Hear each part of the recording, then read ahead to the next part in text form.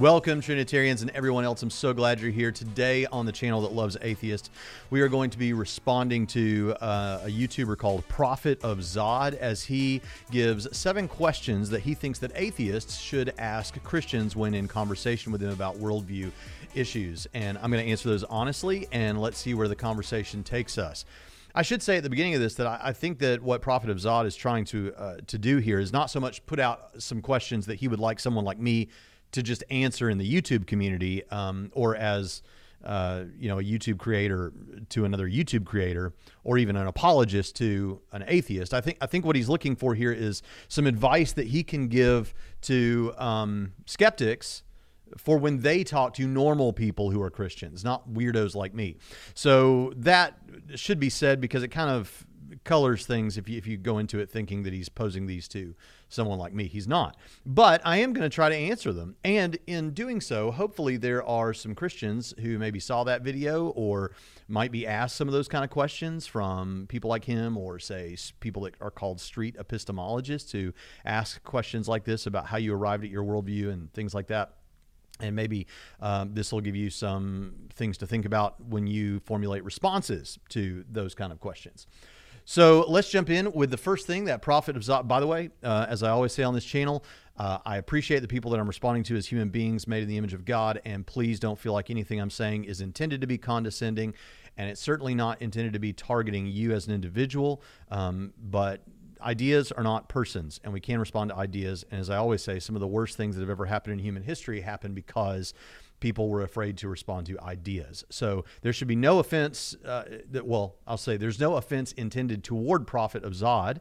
Don't know anything about him. From his tone and manner in this video, seems like a wonderful human being, but I think we need to respond to this. So here we go. We're going to play the first clip, and we'll see what he wants to know, or what he thinks you should want to know from Christians. Number 1. When did you become a Christian and why?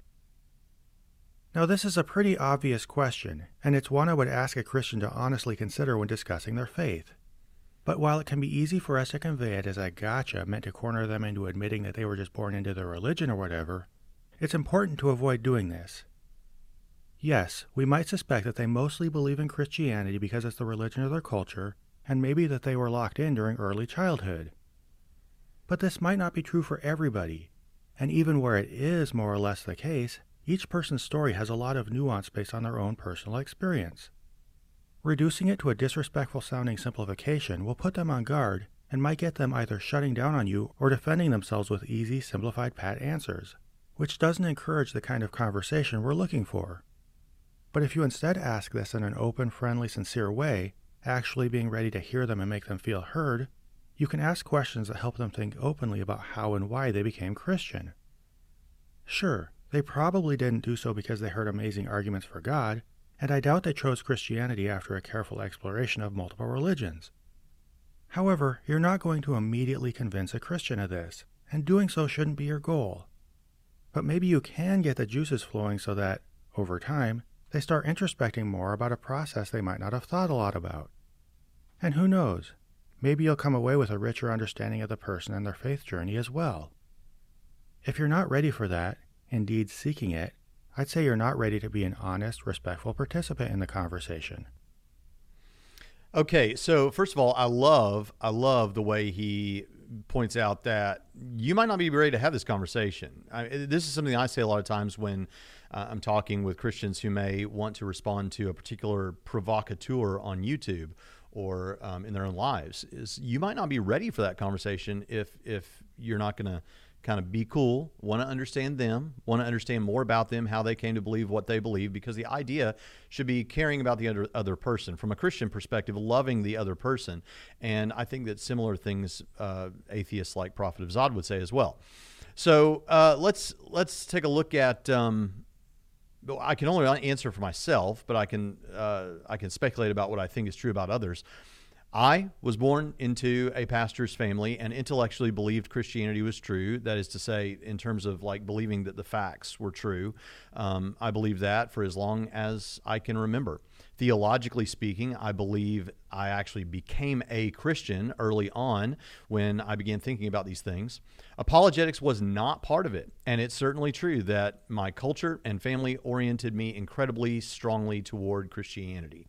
As he suggests to his atheist listeners, I did not become a Christian after hearing incredible arguments for God or a careful examination of multiple religions. So that's my honest answer. And this comes up a lot and he's wanting to caution people against just kind of pointing this out as a kind of a gotcha moment. And I really appreciate that oh, well, you just believe this because you were indoctrinated into it as a youngster, or it's all you knew, or culturally, or whatever like that.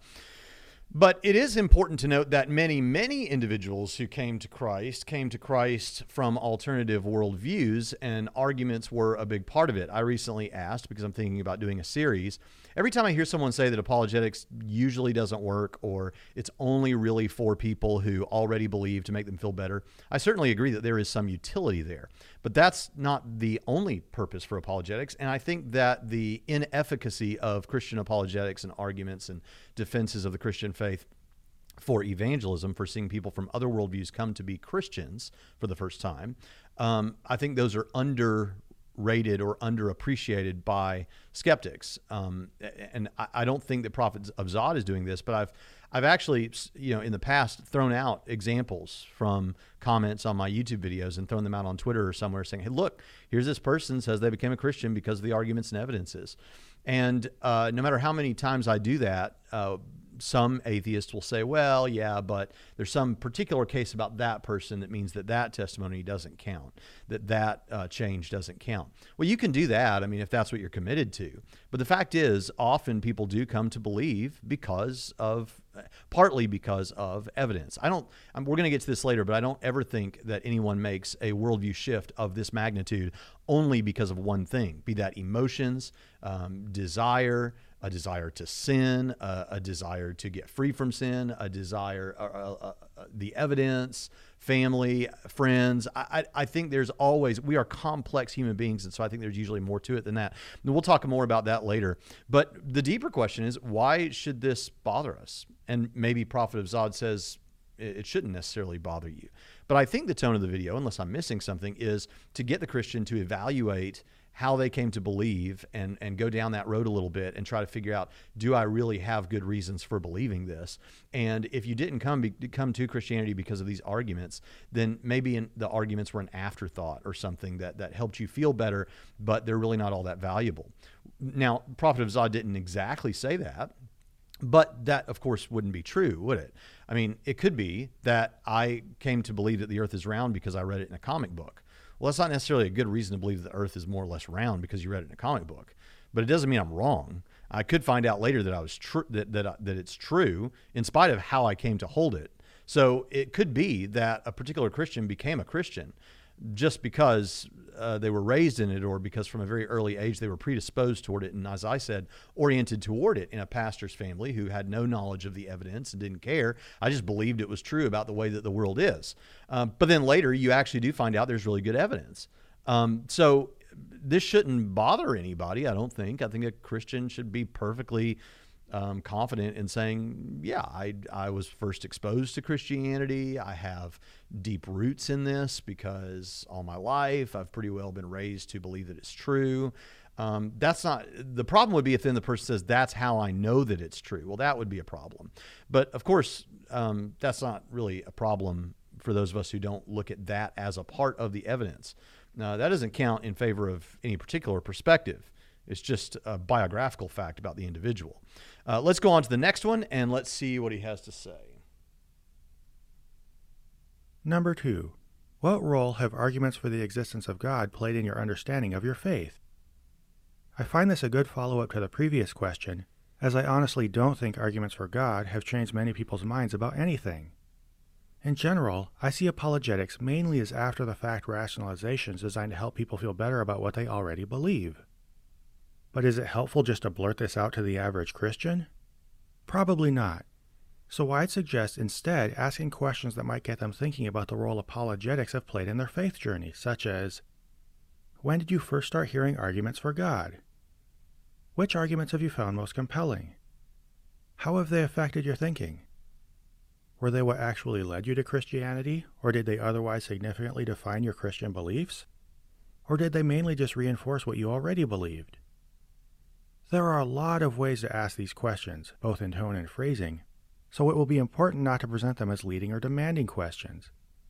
Sincerely be ready to hear what the Christian says, and hopefully prompt them to think through how they came to believe what they do, and what role arguments played in the process. Did arguments for God, what arguments do I think are the best? I think that the Kalam and the teleological arguments are the best arguments for God's existence, versions of them. And I think for Christianity specifically, the resurrection, but also an abductive case of if God exists on the basis of those previous two arguments, what is it meaningful or reasonable to believe that if such a God exists and created what resulted in, however he did that, relational human beings who want relationship and value relationship, is it reasonable to assume, is it plausible to assume that he would have at some point tried to communicate with those individuals? Yes. Okay. And then I do a simple analysis of worldviews. We're going to come back to that in a moment. But for various reasons, I can cull away. I think I can, if we just look at the major world religions, you've got Islam, Judaism, and Christianity, and then Buddhism and Hinduism. I've got logical problems with Buddhism and Hinduism. Of the Abrahamic religions, we could say a whole lot more, but at the very least, there's a guy smack in the middle there who Orthodox Christians argue claimed to be God or acted as though he was God and with God's authority. And this particular person who, as far as we know, never traveled far from his place of birth and also never really wrote anything down, so far as we know, yet is without question the most influential human being in all of history. And claimed to be speaking on behalf of God, what God wants human beings to know. So there's a case, but also the resurrection, obviously. The resurrection would be a good Christian-specific argument. Those are the arguments that I find most compelling. There are obviously many more that I've defended on this channel, but those are the ones that I find most compelling. Are those what led me to be a Christian? Well, on the basis of my answer to the last question, no. And let's see, what else did he ask? Oh, have they... when did I become aware of them? Generally speaking, around the early 2000s, maybe 2000 or something like that, but somewhere around that area. Had a close friend who walked away from Christianity, began to become somewhat antagonistic toward my Christian beliefs. And so I began to take apart what I believe and put it back together to see what holds water. And so in the early 2000s, maybe around 2000, 1999, 2000, something like that. Let's see, he says, did arguments for God seriously define your Christian beliefs or something like that? I'd say yes, because of issues related to arguments for God. I have shifted on a number of things that are somewhat doctrinal, not really doctrinal, but kind of related to how I understand Scripture, how I understand my Christian faith.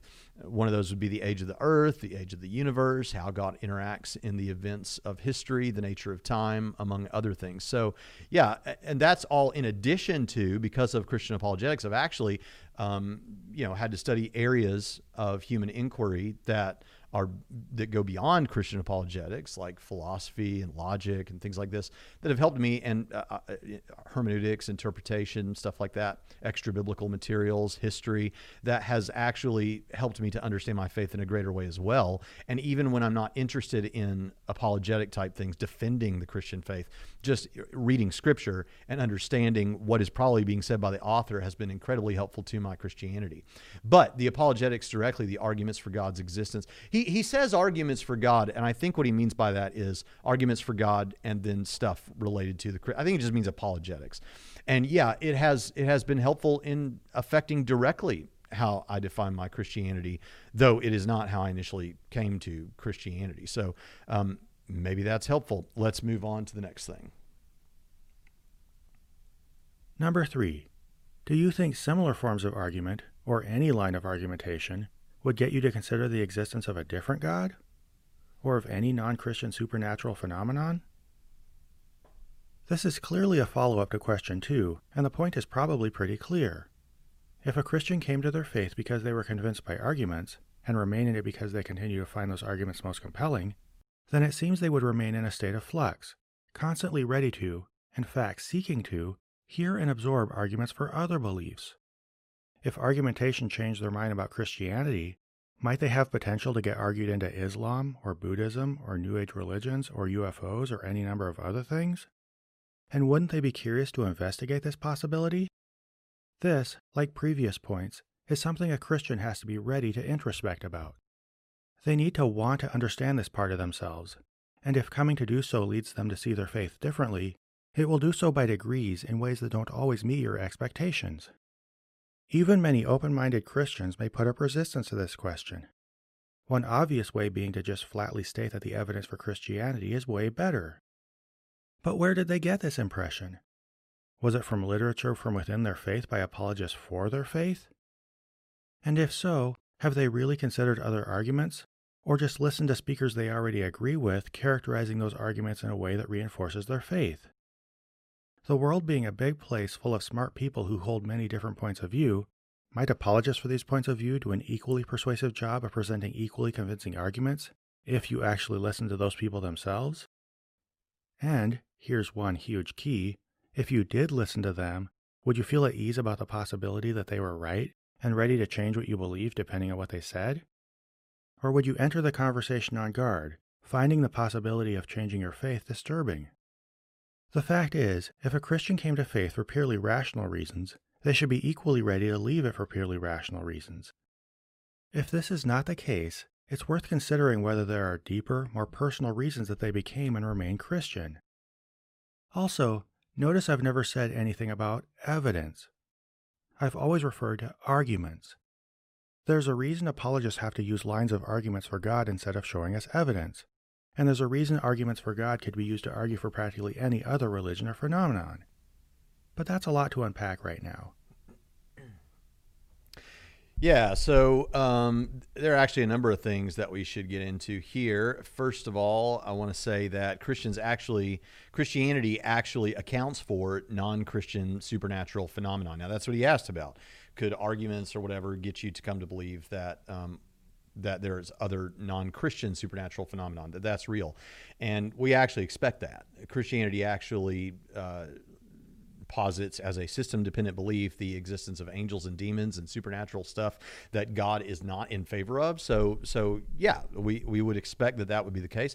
If I were seriously considering evidence for an alternative religion and truly started to think that the evidence for, say, Islam looked like it was really shaking out, like, oh man, I don't like this, but I think that maybe this evidence is good. My bias would obviously become a problem in trying to deal with that. But would it be disturbing? Of course it would be disturbing.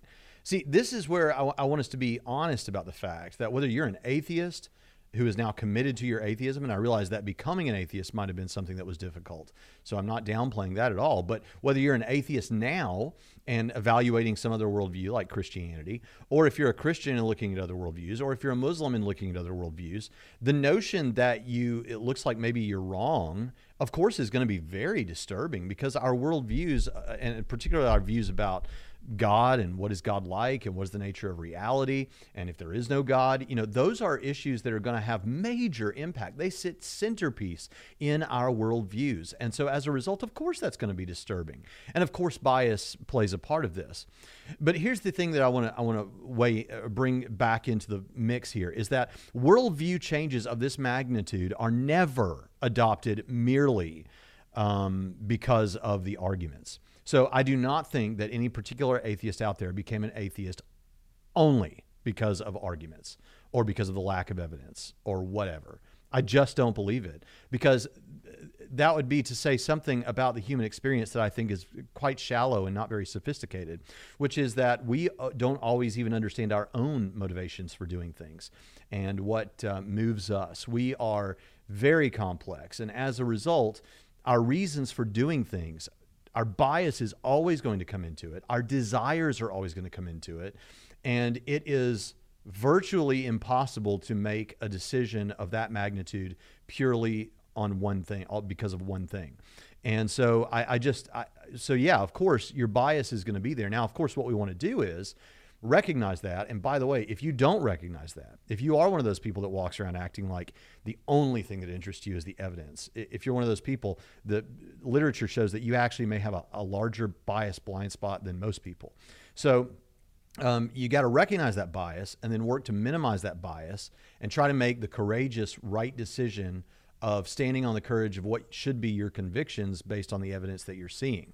So would it disturb me? Yeah, of course it would disturb me. There are a lot of atheists that if they started coming to believe that Christianity is true, it would disturb them too. There are a lot that would be thrilled, I'm sure, about that. But people are complicated, and I think that the way this is presented is as though the only thing really at play at any given moment is evidence and arguments or not. And I just think it's more involved than that. These alternative religions that would come to, that would be presented that perhaps, hey, if I came to Christianity because of the arguments and evidences, now again, I don't think you ever make moves just because of those, but let's just say I did, then could I be equally attracted to some other worldview if I thought the evidence and arguments stacked up for it? Yeah, probably, if the evidence and arguments did stack up. And we would just need to look at those. We would need to look and see, do the evidential reasons for accepting this position stack up against Christianity? Now, as Prophet of Zod rightly and cleverly points out, many Christians will say, yeah, of course, but Christianity's stuff is just better. And I do agree that Christianity's stuff is just better. But are there, he says something like, are debaters or not debaters, but are the thinkers, the really smart thinkers and apologists for those other religions, couldn't they put together a case that is as persuasive? I don't think so. Is it possible that through the use of rhetoric, and being a better speaker, perhaps, like if you have a debate and there's a Christian guy over here and there's a Muslim guy over here, and the Muslim is just better at debating, more persuasive, could he make more of an impression? Yes, but if we're looking at the arguments, are the arguments themselves as impressive as the arguments for Christianity? Well, I'm a Christian. Of course, I don't think they are. But I think that we have a mountain of literature that I think bears that out, and debates that bear that out. And so I would point people to look at those and evaluate those. So is it possible if the evidence was better? But I don't think the evidence is better. And what someone would have to do, what another religion would have to do, is to knock down the best reasons to believe that Christianity is true, principally the resurrection of Jesus as a real historical event. And of course, the claims that Jesus made. You'd have to give me a reason to believe that Christianity is not meant to be. Well, if they knock down the resurrection, that'd be fine. But if they didn't knock down the resurrection, but still tried to incorporate Christianity, as some Hindus might do, then one would have to deal with the passages that seem to support Christian exclusivism, that Jesus thought of himself as the only way to God, the only way to the Father. You'd have to knock those down. So you'd have to do one or the other, that or the resurrection. I don't think you can do it. And then they would have to erect something else in its place that is more plausibly true than the Christian position. So I don't see that happening. I've tried to look into that stuff. He asks, have you looked into the arguments and evidences given by others who are not Christians? I have. Has the average Christian? Probably not. But when people are having worldview questions, I happily and confidently recommend that they watch debates. I think debates are great because debates actually give you what the Christian's going to say, what the opponent is going to say, what the Christian has to say back to that, what the opponent has to say back to that. And while I always think people should read books, read more books, the truth is that debates are a good microcosm of a book to give you the most important pieces on both sides of a particular issue if they're good debaters. So, I think... I think we try to do that. I do think, you suggested right, Prophet of Zod. I just think the Christian stuff is better. But there's another piece to this, and that is, I can't offer this to you, Prophet of Zod, or to any particular listener as an evidence or a reason why you should believe that it's true. But we Christians do believe that we have the witness of the Holy Spirit to us directly within us, confirming the truth of all of this. And we're going to talk about that in just a few moments. But I think that's an important piece of this. So I can't show you my experience of God and say, therefore, you should believe. That would be nice, and maybe it does work for some people. But I can't offer that as a reason why you should believe. That's very strong. But it does, for me, serve as a powerful reason to believe. And so given that we already have this evidence that I think is better, I think that that's perfectly reasonable for me. And so it's going to be very hard. One would not only have to knock down these reasons to believe that Christianity is true, but for me personally, or for any Christian personally that has that experience, one would also have to better explain that. And attempts have been made, but not to my satisfaction. One thing else, he doesn't go into too much detail about this, but there's been a lot said about it, that arguments don't really count as evidence. And with arguments, you can make anything true. Well, not if they're good arguments. I mean, in a certain sense, what Prophet of Zod is doing is laying out, in sort of a Socratic way, asking questions. He's trying, or at the very least, he's trying to convince the atheist listener that they should approach conversations this way. In other words, he's arguing that this is a good way to approach this. Arguments, if they're done right, can't just show that anything is true. If they do, they'll have flaws in them, and hopefully we can point those out, or undefended claims. And so I just think this fails. Arguments can serve as evidence. But better than that, when we come to testimonies, I'll show you how I understand evidence, and maybe that'll be more helpful. So at this point, let's move on to that. Number 4. How do you account for testimonials from other religions? This flows pretty naturally from question 3, in that both ask Christians to think about whether the things that reinforce their beliefs don't reinforce other religious beliefs as well. More than arguments for God, Christian belief is based on testimonials, which can include anything from the classic Christian idea of a testimony, the story of what they were like as a believer, how they came to Christ, and how their life was changed afterward, as well as anecdotes of times they believed supernatural things happened. In conversations with believers I grew up with, I often run into tales of how they were about to get hurt but felt themselves mysteriously brushed away from danger, or how they spoke to demons and cast them out of people or whatever. And I'm convinced these stories are usually told by people who honestly believe. So breaking down the logic of what actually happened and pointing out ways they might be mistaken can get really personal, depending on the story. But here's the thing. People from religions all around the world have similar experiences that sound just as convincing, feel just as real to them, and carry just as much personal and emotional meaning. Their lives were changed by religion. They've seen miracles or come face to face with their culture's version of supernatural evil. They feel they have a relationship with their deity, and many express these ideas with the same level of conviction as a Christian in close to the same terms. So do they not deserve the same respect as Christian testimonies? Should they be given less benefit of the doubt? If testimonies lend credibility to Christianity, do they not do the same for other religions? And in the end, what differentiates Christian anecdotes from other anecdotes? Really thinking about these questions can open up a huge can of worms, since testimonials are a huge part of what validates faith in the mind of the average Christian. And while they won't prove Christianity wrong, they show that testimonials do little if anything to set Christianity apart from any other set of supernatural claims. The core point here is that promoting its own testimonies while hiding believers from those of other religions creates the illusion that Christians have a body of experience shared by nobody else, not only making them feel a false confidence in their faith, but minimizing the beliefs and experiences of others.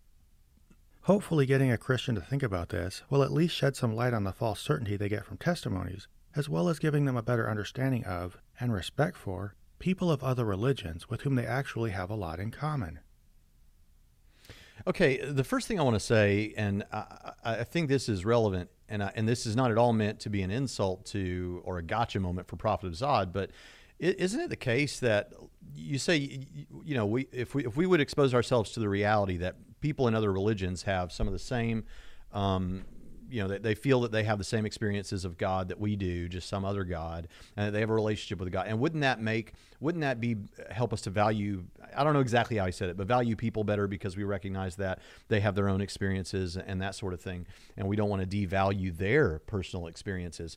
But ultimately, though, Prophet of Zod is encouraging people to be very friendly and respectable and respectful in carrying out this method of question asking, isn't that ultimately the end game? Is to not just get the Christian to put himself in a position where he recognizes that other people have experiences that they think are experiences of God as well, but ultimately these experiences aren't really of God, that there's a better explanation for them. I think that becomes clear as we get into the next couple of questions, but isn't that really where we're going? Wouldn't that then devalue my personal experience of God as well as everyone else's experience of what they think is God? That's very odd to me. I'm not sure I get that, but maybe he wouldn't say that. Maybe he wouldn't say that's what he's trying to do. But let's think about this. So testimonials. This is actually a great reason to encourage churches to have apologetic programs in their church, because I agree with him. I think that it is not good apologetics to argue, you should believe this because I've had a personal experience of God. Now, if, like the earliest disciples of Christ, you could point to experiences that were had in a group and there's stuff like that that can kind of support itself, that's a different story. But just saying, I've had this personal experience of God, my life is better. I tell people in church all the time, every religion will say that. Muslims will say that. Hindus will say that. How does that differentiate? Obviously, we believe that something special is going on within Christianity with our relationship with God because we're Christians, right? But in terms of offering evidence, like that's important for you as an individual, and that's something that's meaningful and important to talk about with other Christians. But for the individual who you're trying to reach, you need to give them arguments and evidence, not just the testimony, although you can then put a little gravy on it and talk about the testimonial side of things as well. So I think that that's important to throw in there. What's the difference, he says, between Christian anecdotes and other religions' anecdotes about experiences of God or whatever? Well, because we think that the Christian anecdotes are underwritten by good reasons to believe, arguments, evidences, those sorts of things. I mean, it all really does come back to that. And a lot of these questions are kind of peripheral to that, or they're about the Christian life, or they're really about the individual being asked, what about your experience? The question about, were you raised in this? Is that really how you first came to believe? Yes. What does that have to say about the truth of Christianity? Were the arguments the things that were really instrumental in you coming to believe? No. What does that say about the truth of Christianity? These are important questions to ask. Would you be convinced by other religions? Complex question. We've answered it here, but what does that say about the truth of Christianity? Ultimately, we should be interested in truth. And a lot of times, I don't know if this guy considers himself to be a street apologist, but a lot of times what the street apologists will do is they'll ask questions that have to do with a person's internal psychology instead so much of the truth, the good reasons to believe that actually do exist. And that's, of course, where we want to focus most of our guns. Now, testimonies can be personal. And again, that's for the individual, that's very powerful. It might not be powerful for anyone else. But there are secondhand testimonies, and he alludes to this. Let's just say that a particular person says, my father was involved in X, Y, and Z. It was destroying his life. It was not good for him or the family or anyone else in the community. But when he became a Christian, we saw a change that was very rapid or immediate or perhaps long, but obviously there. The way he thought about life changed dramatically, and his walk with Christ served as a source of conviction in him that guided him to living a better life. And for that reason, I believe, because I watched him go through it. Okay, that is secondhand. The testimony of that man is still that man's testimony. It's still internal to him. But others did see something that gives them reason to suspect perhaps this is true. Conclusive? No. Certainty? No. But here's how I think about evidence. I said this in a previous show. I'm looking across the river at Henderson, Kentucky, from where I'm at in Evansville, Indiana.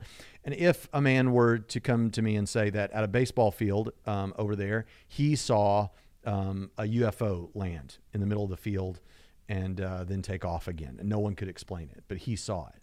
Okay, do I have reason to believe that's true? You might be tempted to say no, but actually, I have more reason now to believe that's true than I did before he told me that. One person's testimony now does count for something. It's a non-zero. It counts for something in a non-zero way. Am I convinced? Absolutely not. We know that there are people that say all kinds of things. So I'm not anywhere near convinced, but it's a non-zero movement of the needle. Now I have some reason to believe this that I did not have before he told me that.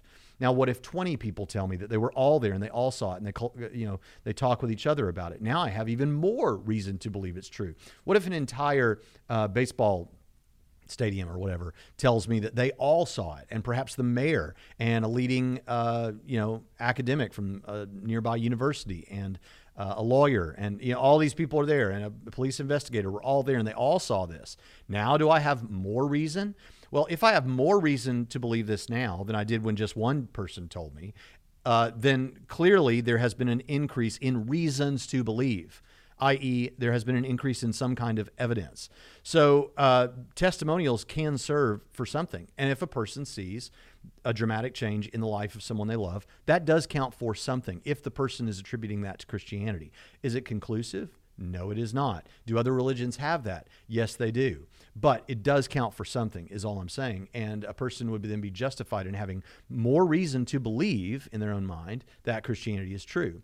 But I wouldn't think that would get you there completely. I think you still need undergirding reasons to believe, like for a person who doesn't know anything about apologetics, could be the personal witness of the Holy Spirit in their lives. And again, we're going to get to hearing from God and all that sort of thing.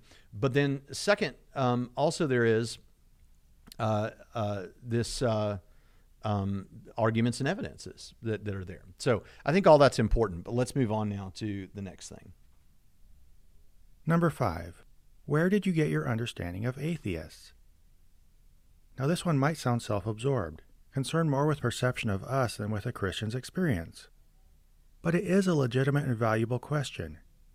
It addresses core issues of how Christians build their understanding of others, and it's key for them to think about if they're really seeking to converse with atheists. In my experience, very few Christians have interacted with openly identifying atheists, so pretty much their entire idea of us and of atheism comes from things they've learned within Christianity. And of course you know what most of it sounds like. We are generally depraved, we deny God because we want to sin, we think the universe came from nothing, we have no basis for morality, and so on. In my experience, this solidifies many Christians' understanding of who we are before they ever talk to us, to the extent that I've often found myself unable to get someone to hear my actual position once I've explained it. So it would be helpful if, in a constructive and friendly way, you ask a Christian what they think about atheists and where they got those ideas. If, upon reflection, they realize they learned most of it from other believers or from the Bible, they will hopefully be willing to rebuild most of their understanding by conversing with, you and other atheists. Of course, this will be a process. It may have its ups and downs, and it depends on the openness of the person you're speaking with. Okay, so I got my understanding of atheists. I actually didn't hear too much, or I don't recall hearing too much at all about atheism growing up. I lived in Florida until I was 10 years old. And at that time in the American South, the general thinking, especially among church people, is, there's atheists out there. They might be off in godless New York or California somewhere, but not where we live. If that's offensive, I'm just messing around. But I don't think I heard too much about atheists. I knew that there was such a thing, but I don't think I was told like that they suck the blood of children or anything. In fact, the first time I heard a phrase like that was from an atheist. My first exposure to atheism really was from a friend who became an atheist. I think you're going to see more of that in the future. I think as the internet is now, everybody's got the internet no matter where they are, even out in the sticks. People are hearing from people like you, and actually that might be a thing. People can get a bad taste in their mouth from Christians in a lot of ways, but one way is their interactions online. People could get a bad taste in their mouth for atheists because of atheist interactions online. There's some people that are very kind and friendly and reasonable, and there's some people that just act atrocious online on both sides of that. And so that's something to keep in mind there. But I think you're going to see less of that caricature as newer generations come up and atheist speakers are more obviously accessible online. But there's obviously things we could talk about here. But for the sake of time, let me just say, he's basically encouraging atheists to live as decent people who express why they hold the moral values that they do and clearly explain what they believe about the nature of reality. I'm all for that. In fact, that's the first thing I encourage atheists to do in my own approach. To tell me about their worldview. When I'm talking to them, just as he wants the Christian to do most of the talking at first, ask them questions, let them talk. I do the same thing. My process starts with, hey, how do you answer, just so I understand where you're coming from, how do you answer the biggest questions of life? Primarily these: how did we get here? What's the meaning of life, if there is one? And what happens when we die? Because when someone tells you they're an atheist, there's all kinds of atheists. When someone tells you they're a Muslim, there's all kinds of Muslims. When someone tells you there's a Mormon, there's all kinds of Mormons. I want to know specifically how they answer those questions and approximate basically from there where they're at. I don't have everything I need to know. So yeah, explain, be a nice person, explain who you are and why. I'm all for that. There's not really a problem with this one too much. So let's move on to, we're getting done here, but this is where it gets really interesting. Number 6. Have you ever felt the presence of God? If so, what does it feel like? And how do you distinguish it from the emotional or calming experiences that accompany music or meditation? Many evangelicals would say that they're not in a religion and that they instead have a relationship with God.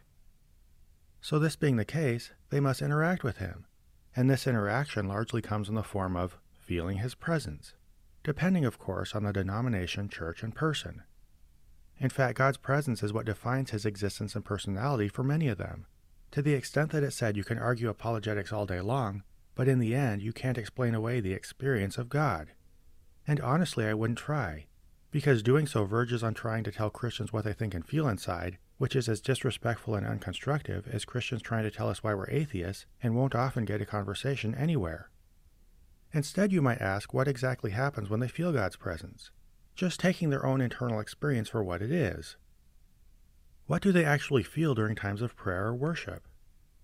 Is it a warm feeling? A sense of peace? Of clarity? If there's anything more, what is it? Depending on what they say, you might ask what convinces them that the experience is or comes from God, and how much they might just label the experience based on what they've already learned about Christianity. Of course, there are all kinds of shortcuts a person can use to cope with these questions, but to whatever extent a Christian openly ponders them, there's a good chance it will get them to notice similarities between experiencing God's presence and the feelings that accompany musical and meditative experiences. In light of this, you might also ask what steps the person takes to experience God.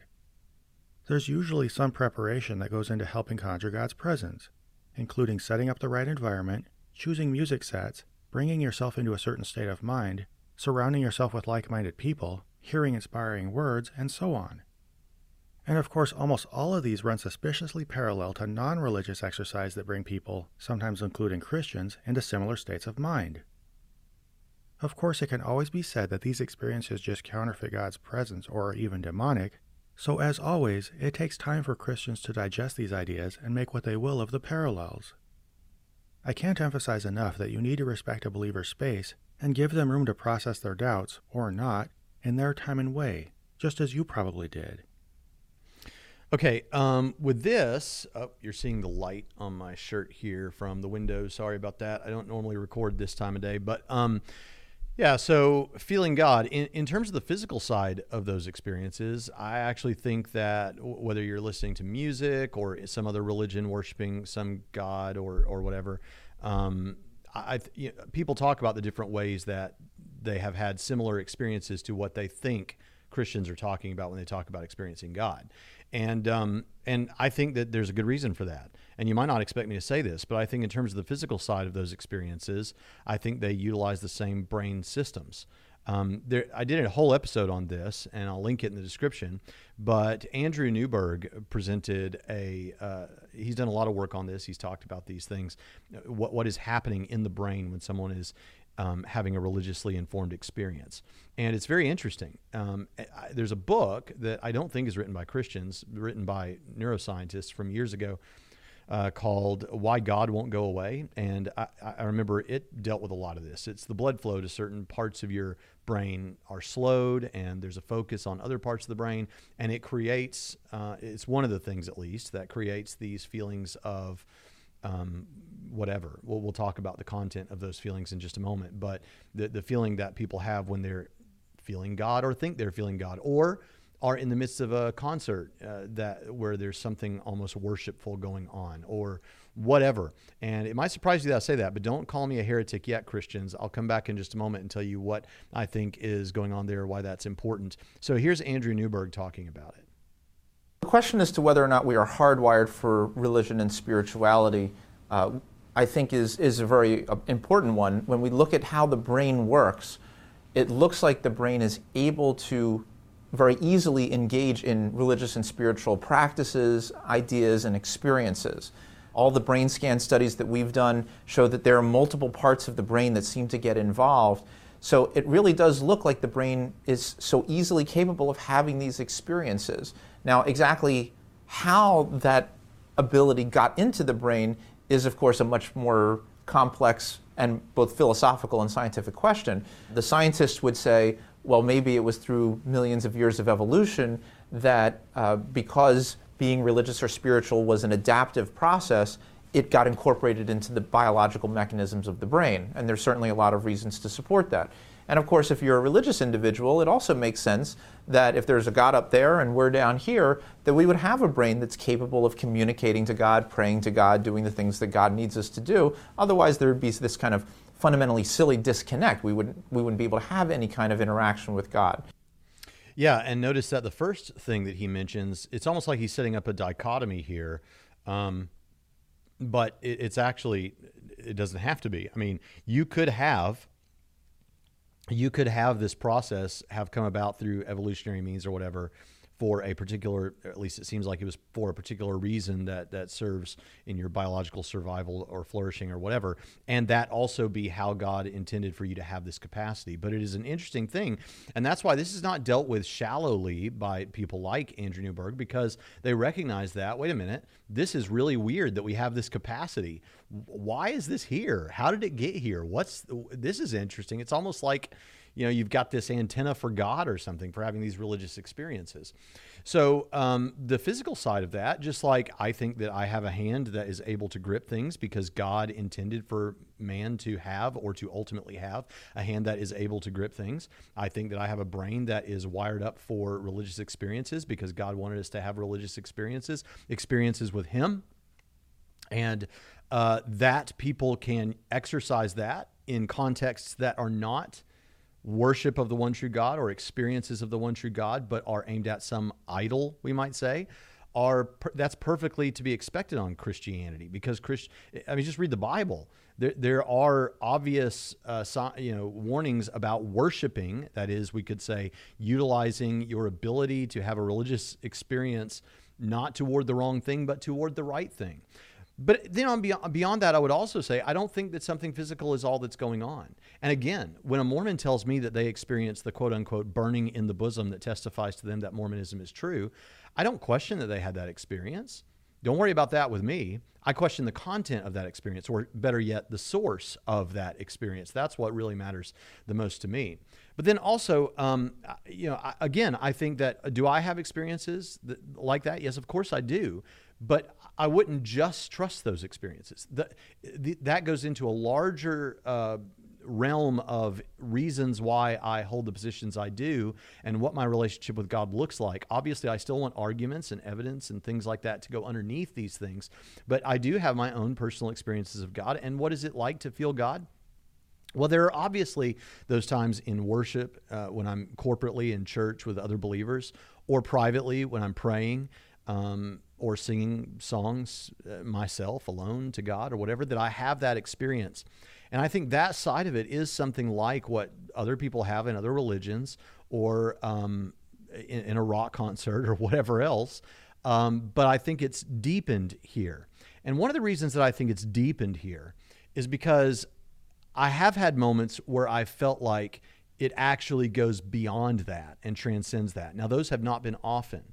In fact, there's a Christian apologist, Jonathan McLatchie, who we had on the show not too long ago, and I saw him saying something on social media recently about how he believes that Christianity is true purely because of the publicly available evidence. I hope I'm representing you correctly, Jonathan. I don't mean to to communicate that wrongly. So not everyone has quite the same experience I have, but there have been times that went way beyond the sort of experiences I've had in worship or in prayer. For instance, there was occasion I've talked about on the show before when I was in the midst of an incredible personal tragedy, the sort of thing that some people commit suicide over. And yet I went and I was at a gas station in Green Hills Mall in Nashville, Tennessee. And I walked away, I'd pumped my gas, and then I went and walked and sat on this little cement wall, and had my feet in the grass, and suddenly had this incredible, I needed God and had this such a sensation. I didn't hear an audible voice. I didn't feel a physical touch.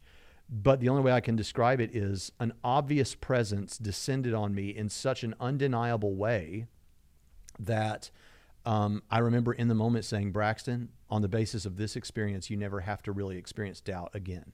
Now, of course, I have experienced doubt. It's one of the enemy's favorite tools against the faithful. But it was unbelievable, and it was so powerful. So I had that experience. You could try to explain that away, but it went way beyond the typical experience of worship that I think is shared. I think this was something more. And because I think there was something more there, I think that when I'm having a prayer time or whatever, where I'm experiencing something more like what people experience in other contexts or in other religions, where they're exercising that capacity to worship, let's say, I think that mine is going a bit deeper because I'm aware of these experiences that go way deeper, though I've not had them often. And so, but here's the other side of that. Christians should not feel like second-class citizens, and atheists shouldn't doubt the truth of Christianity because they themselves have not had such experiences. Because I cited Jonathan McLatchie for a reason. Not everyone has those experiences. And to that point, I had gone over 2.5 decades without ever having had an experience to that degree. So what's it like to feel God? Well, it depends. But the idea that other religions have that too isn't a problem, because I think we're set up to connect with God, set up to worship. And I think you can use that wrongly. So I hope that that's helpful in answering. Another thing I would say lastly on that point is to say that many times what you can do is notice the religiously informed theater in which the thing occurs. For instance, it may be that it's at exactly the moment you need it to come, or something like that. Sometimes it's a little too specific, or a little too appropriate or right. It's one of those things that I've said this about prayer. Standing on the outside, you can criticize it, and that's fine. We're not offering this as an apologetic. We're not offering our experience of God as a proof that you can have access to why you should believe that it's true. But once you are a Christian, and again, this may take decades, and you experience it enough times, something like that, then it becomes unmistakable. And though it's not an apologetic for anyone else, for you personally, it serves as powerful evidence. So I hope that is helpful in answering. Last clip I think we have is on the voice of God, which is a similar question. Number 7. How do you distinguish the voice of God from your own thoughts? This one is so similar to number 6 that I'd almost consider them parts of the same question. But they are significant enough difference that I thought it was worth treating them separately. Whereas feeling God's presence often just amounts to emotional communion with God and assurance He's with you, and not much more needs to come of it, thinking you've actually heard directions from God is a totally different animal. Similar to question 6, I'd ask Christians to introspect on what's going on in their heads when they hear God speaking to them. What preparation do they need to start hearing God's voice? What does it sound like? For most Christians, God's voice comes in the form of impressions or suggestions. It takes preparation to start receiving them, and they're trained to use discernment to sort His voice from their own. But why would God communicate this way? If He has important things to say to you and wants to be sure you hear Him correctly, why make you go through this process that has potential for you mistaking your thoughts for His voice and vice versa? And if discernment enters into the picture, by what process do you filter God's thoughts from your own? In my experience, Christians are taught to judge whether something is the voice of God by making sure it agrees with their understanding of Scripture. And they're encouraged to take the counsel of older believers, especially older, wiser believers, into account. It sounds like there's a certain amount of wisdom in this, and I can appreciate how it anchors Christians in the sanity of surrounding voices. But are you really doing anything other than filtering your own wandering thoughts through a body of existing theology as an exercise in training your own mind to tell you what you already believe? At best spurring random flashes of inspiration that you risk misunderstanding or blowing out of proportion? Or if not, and this really is the core question, can you describe the difference between this activity and how you hear the voice of God? Yeah, there's a lot actually to appreciate here. I've made similar points that I think that particularly a certain kind of Christian will have their prayer time and they will pray, and then they will wait to see if they hear God's voice, because they've been told, even though the Bible nowhere says this, that prayer is a two-way conversation. And so they'll pray, and then they'll listen, and then they won't hear anything, and then the person will think, hey, wait a minute. I had a thought just then. Could that have been the voice of God? It wasn't very powerful, but then, hey, it's a still small voice after all, right? Maybe that was it. And so the Christian comes to believe that's God speaking to them. This, by the way, is how some cults begin. So be careful. Another thing that's a little bit better does involve Scripture, but it involves the person randomly opening the Bible and putting their finger down somewhere in the text and expecting God to speak that way. Not that he can't. God can do whatever he wants. But when you do that, the person then reads something in the Bible, maybe a word, maybe a phrase, and again, a thought flutters past, and they think this must be God speaking to me.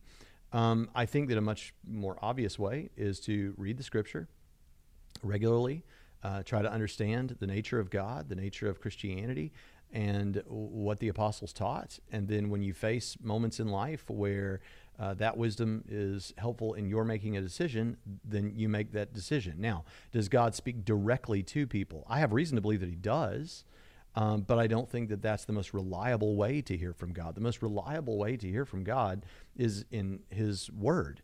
I don't hear God's voice in a specific way like some people claim to. The closest I've ever gotten to it was when, on the night that I felt that God was leading me into the gospel ministry, I was at a youth event, and we were in Michigan, Grand Rapids, Michigan, and our youth group was in a fight.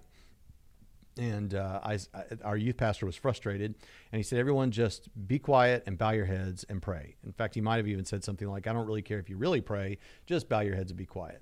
Well, I wasn't involved in the argument that was taking place, and so I did pray. And I prayed that God would tell me or give me some answer about what I should do with my life.